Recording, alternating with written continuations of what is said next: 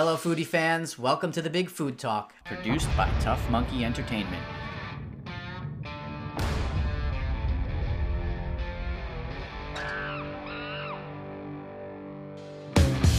I'm your host, Sal Conca. This show supports restaurants, chefs, and food pioneers with your help. Head to bigfoodtalk.com to make your donation today, or check out our fun apparel line with proceeds going directly to participating restaurants. Special thanks to the Long Island Food Council, DineLI Facebook group, and Yelp Long Island for supporting this episode. Today I'm speaking with John, the founder of Hot Crispy Oil. Hot Crispy Oil is a local startup born during the recent pandemic after his family's restaurant of 43 years was forced to shut down. Listen in to find out how this local startup is catching fire all over the Northeast in only a few short months. Let's hear John's story. Hey John, welcome to the Big Food Talk. I'm excited to speak with you today about Hot Crispy Oil. How are things going in Saratoga, New York? Great. Thanks for having me, Sal. Things are good. You know, we came out pretty fast. We're COVID born. I mean, the concept, the idea was spawned off the closure of a family restaurant going back to, when things got really hairy there back in March.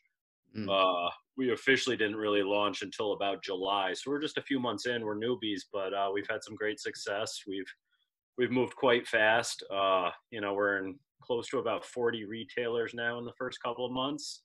And, the future's bright. We're looking forward here.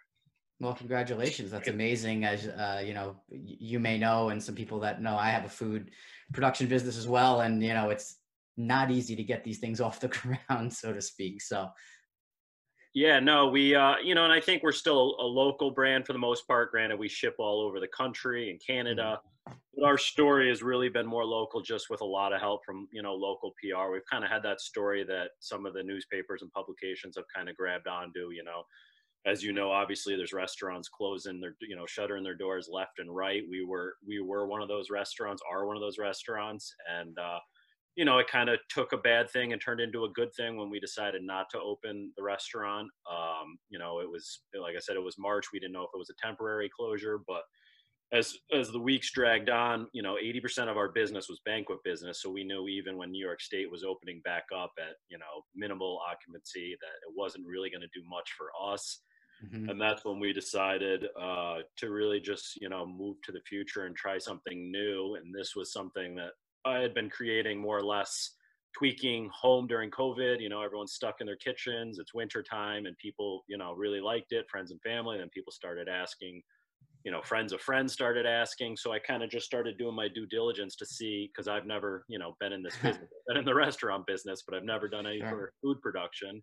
And, we got licensed and decided to, start making it legitimate. And, we've been producing out of the restaurant for, I don't know, about 5 months now.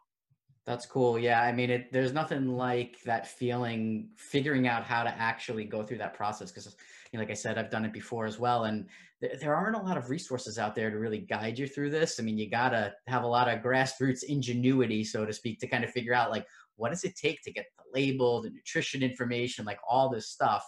But, I don't know, did you have anybody guide you, or do you have any resources that you Well, look for to it's figure funny this you out? say that, because like I said, I've never done this before, but we had extra trouble only because it was COVID. So, it was like we were trying to reach out to people, and the messages are, we're working remotely. We'll check our messages sporadically. You know what I mean? So just getting phone calls back from anyone, it was a drawn out process, especially to get our schedule process and do all that. We did it through Cornell. And like I said, they were all had their offices closed. They were all working remotely. It was definitely a headache, but at the same time, it wasn't something I was doing on the side of another sort of career. I mean, I was out of work. I was literally home, out of work. So, Sure. I had the time to put into it. And yeah, it was a grind every day, doing the research, finding out who I had to speak to, talking to people. I had some good resources being in the business I was in. And actually my grandfather was, believe it or not, an olive oil importer going back 100 years when he first came from Italy. Awesome. So, and he's obviously he's not with us anymore, but he had lots of connections. He owned a supermarket chain of about 20 stores at one point in the 80s and 90s. And there was, you know, a lot of family connections I had were some people that did help me sort of, you know, guide me along the way. Very cool. Yeah. I mean, I get a lot of phone calls now because I've been doing this for 2 years, and I took one like a couple of weeks ago. And you're right, Cornell is the place to start. They have a great resource there. When I was starting 3 years ago, I feel like they've really increased the amount of information that they have on the site. But you have to send, for people that don't know, right? You have to take your product and send a sample to somewhere to get a quote unquote scheduled process, which means how do you cook it? Does it need to go to a certain temp, right? All these rules that you have to follow in order to jar it correctly to make it shelf stable and safe for consumption. Right. Yeah.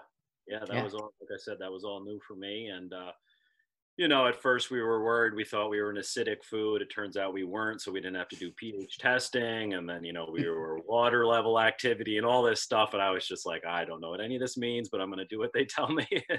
And here we are. Yeah, good thing you didn't have the pH issue. That's great news because, like with my product, I have to add citric acid in order to bring the pH level down to make it shelf stable. So yeah, you Yep. go through all these things, but nobody tells you how much. So Yeah. they say you got to do this, but they Right. don't tell you how much you need to make it work. And there's no magic formula for a lot of this stuff. No, So they're sitting in a lab with their lab coats telling you this stuff, and you're just like, okay. So yeah, I actually did all that research, like you said, the citric acid, trying to figure out how you could lower pH levels. And then, you know, luckily we were happily surprised when they came back and they said, well, you're actually not an acidic food. You're low water activity. You have to do testing once a quarter as opposed to batch testing and all that. So it ended up working out for us pretty easily. very cool. Well, let's step back a little bit. What is, you mentioned the restaurant of 43 years. Yep. What's your culinary background? What was the restaurant? What were you doing before this? Well, my parents opened it up in the late '70s. The name of the restaurant was Le Serre. That was kind of the height of the haute cuisine, French fine dining type stuff. You know, over the years and decades, really, we transitioned to a little more wide global cuisine type menu. There were certain things like duck confit, egg rolls, and stuff like that. But I went to school not wanting to be in the restaurant business, probably like a lot of people that grow up in the restaurant business. Their parents say, go do something else, go get a degree, don't go do something else. So I did Sure. that. But then sure enough, I kind of got pulled back into it. And, so I was in the restaurant really full time since I got out of college back in 2004. And I spent, the last 15 plus years working in the restaurant, doing restaurant stuff. And COVID hit. I had always kind of started thinking for my future, like, I don't know if I can do this forever. I mean, everyone that's in the restaurant business knows it's great. You're your own boss, but it's grueling. It's a tough business. And I have young kids, and, the idea of just always being nights and weekends. And so like I said, I had always kind of thought, what can I do next? Maybe it's time to do something else. And COVID, I can't say was the only reason, but it was definitely a kickstart to say, maybe this is the time to try to do something else. And we have Sure, all sure. those, all those tailwinds working with us, with people, more online sales and direct to consumer, and people staying in more. So it just seemed like it was really a good time to try something like this. Definitely, definitely. And, obviously you've got that local support behind you, and you're already in a great number of stores, which is amazing. To get that type of support early on, it's awesome. And, so how did you actually come up with the idea for Hot Crispy Oil? And can you explain to people like what exactly is it? Yeah, so the product itself is a blended olive oil. It does use a little vegetable oil only because of the smoke point olive oil to fry things. All of our ingredients are fried in the actual medium that it's sold in. So it's a blended olive oil, and it's got fried fresh garlic, shallots, and then there's like our proprietary blend of 4 or 5 different chili peppers in there.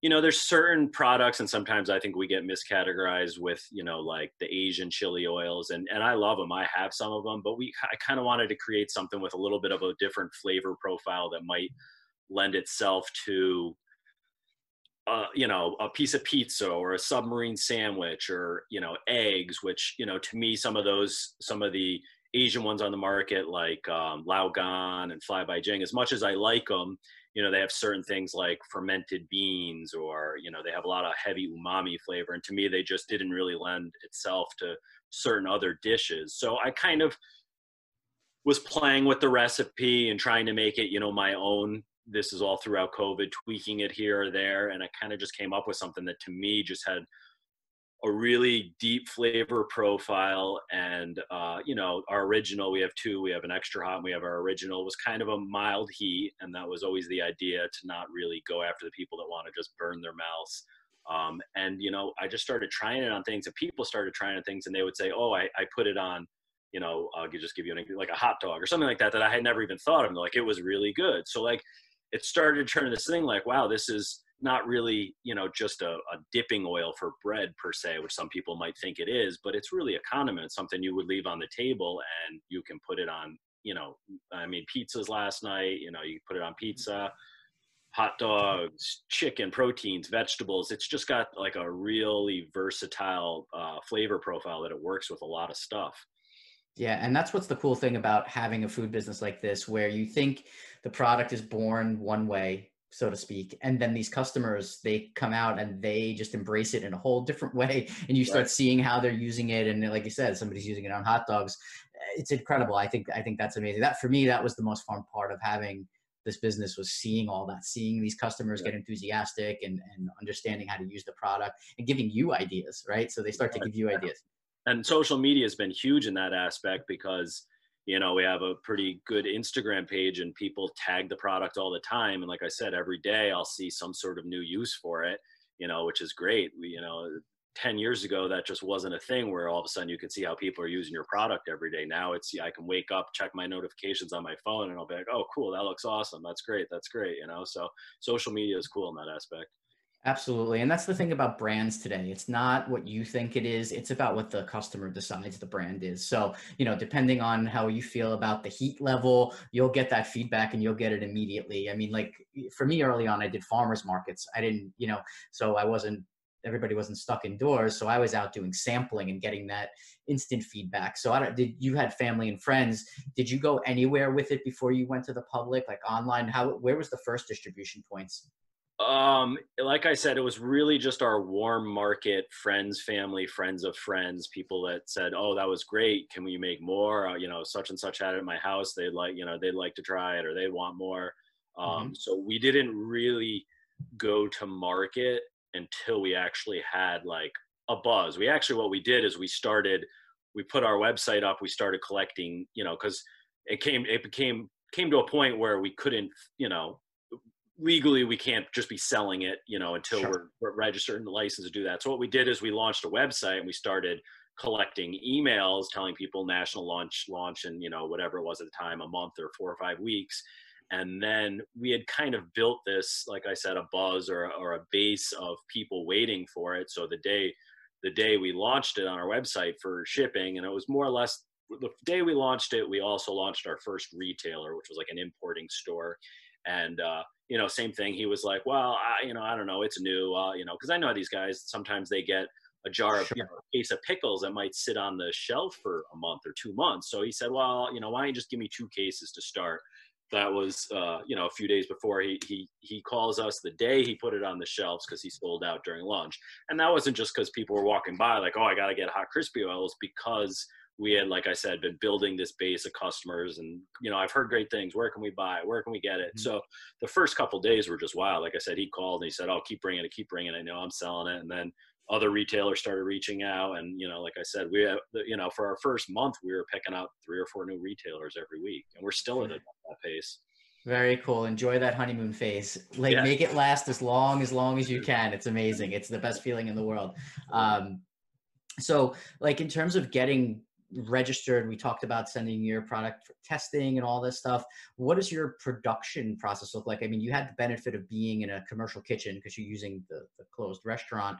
How are Right. you managing your batches? How are you, you know, like, what's the largest batch size you can make? Like, are you keeping up with production? Like, how far are you away from moving to the Yeah, next well, steps? I mean, as of now, we're licensed as a small food processor, which allows us 10 up to 10 full-time guys in the kitchen. So we have some room. We're not there yet with production. Mhm. Um, that being said, there's probably going to be a point, if we continue to grow like we are, and I hope we do, that we are going to have to explore other options, whether it's a larger, you know, and it's not necessarily just the production, because, you know, the product itself isn't that tough to make. It doesn't require heavy machinery and stuff like that. At least on the batch level we're making it. These Hmm. guys make, I don't know, they can put out, let's see here, they can put out 400 units in a day or something pretty easily.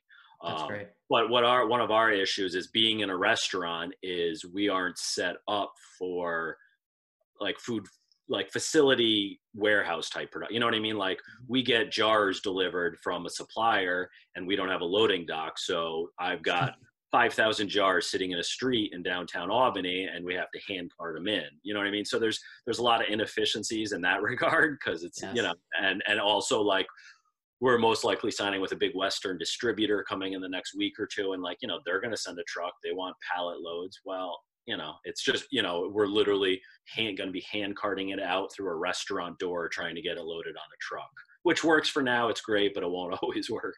Of course. I mean, that's kind of the cool stuff that when you look back as you get the business matures, you'll look back on all those things and be like, oh my gosh, I can't believe we were hand loading this stuff. Or I don't know how you go through the process of like the garlic and the shallots. Are you guys hand slicing or do you have machinery? How do you We have a machine. That was actually one piece of equipment. We have like a big Hobart machine that has a plate attachment that they can just, it's got like a hopper and they can throw 5-10 pounds of garlic in it and it'll shoot it out. So we do have some equipment that's been actually really helpful.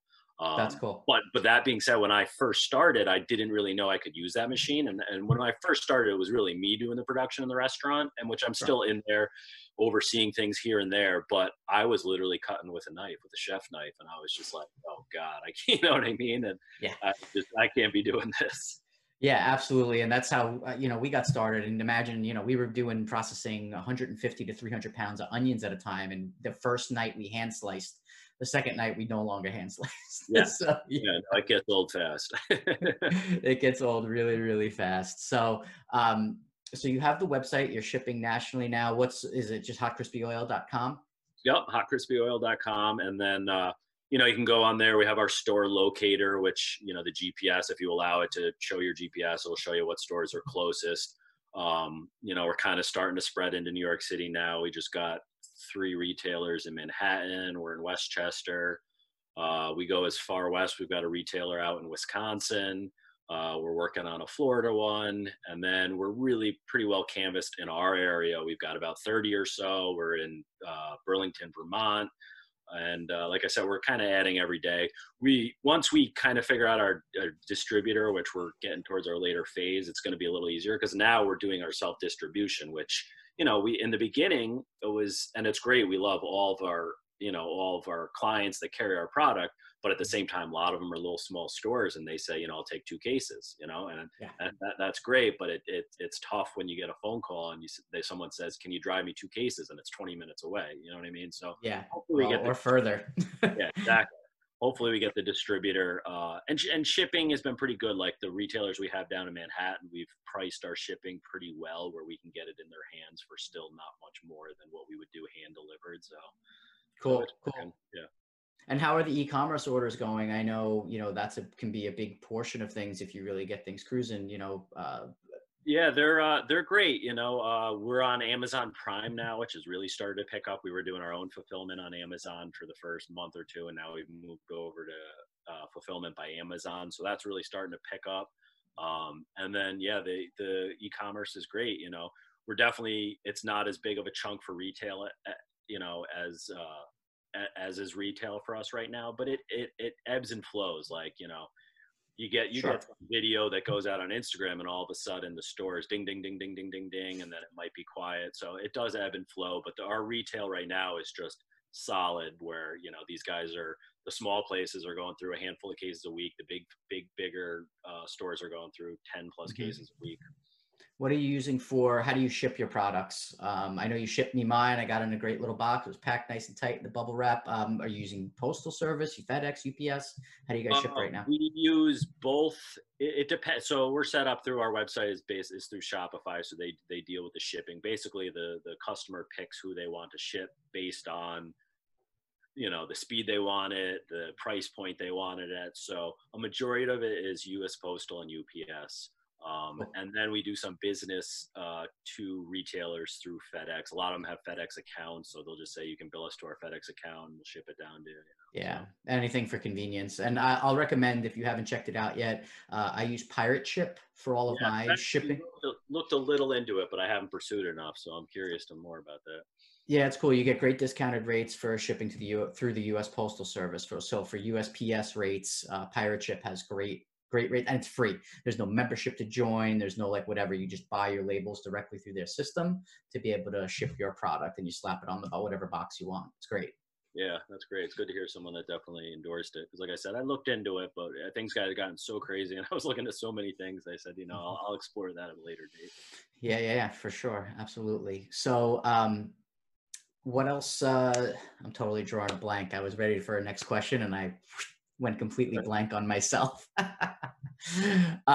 What I was going to ask is, I know you're so new to the business, but we have a lot of people that are interested in starting their own businesses, things like that. What advice would you give to somebody looking to start a food product business right now? Expect hurdles and obstacles, and that's just part of the game.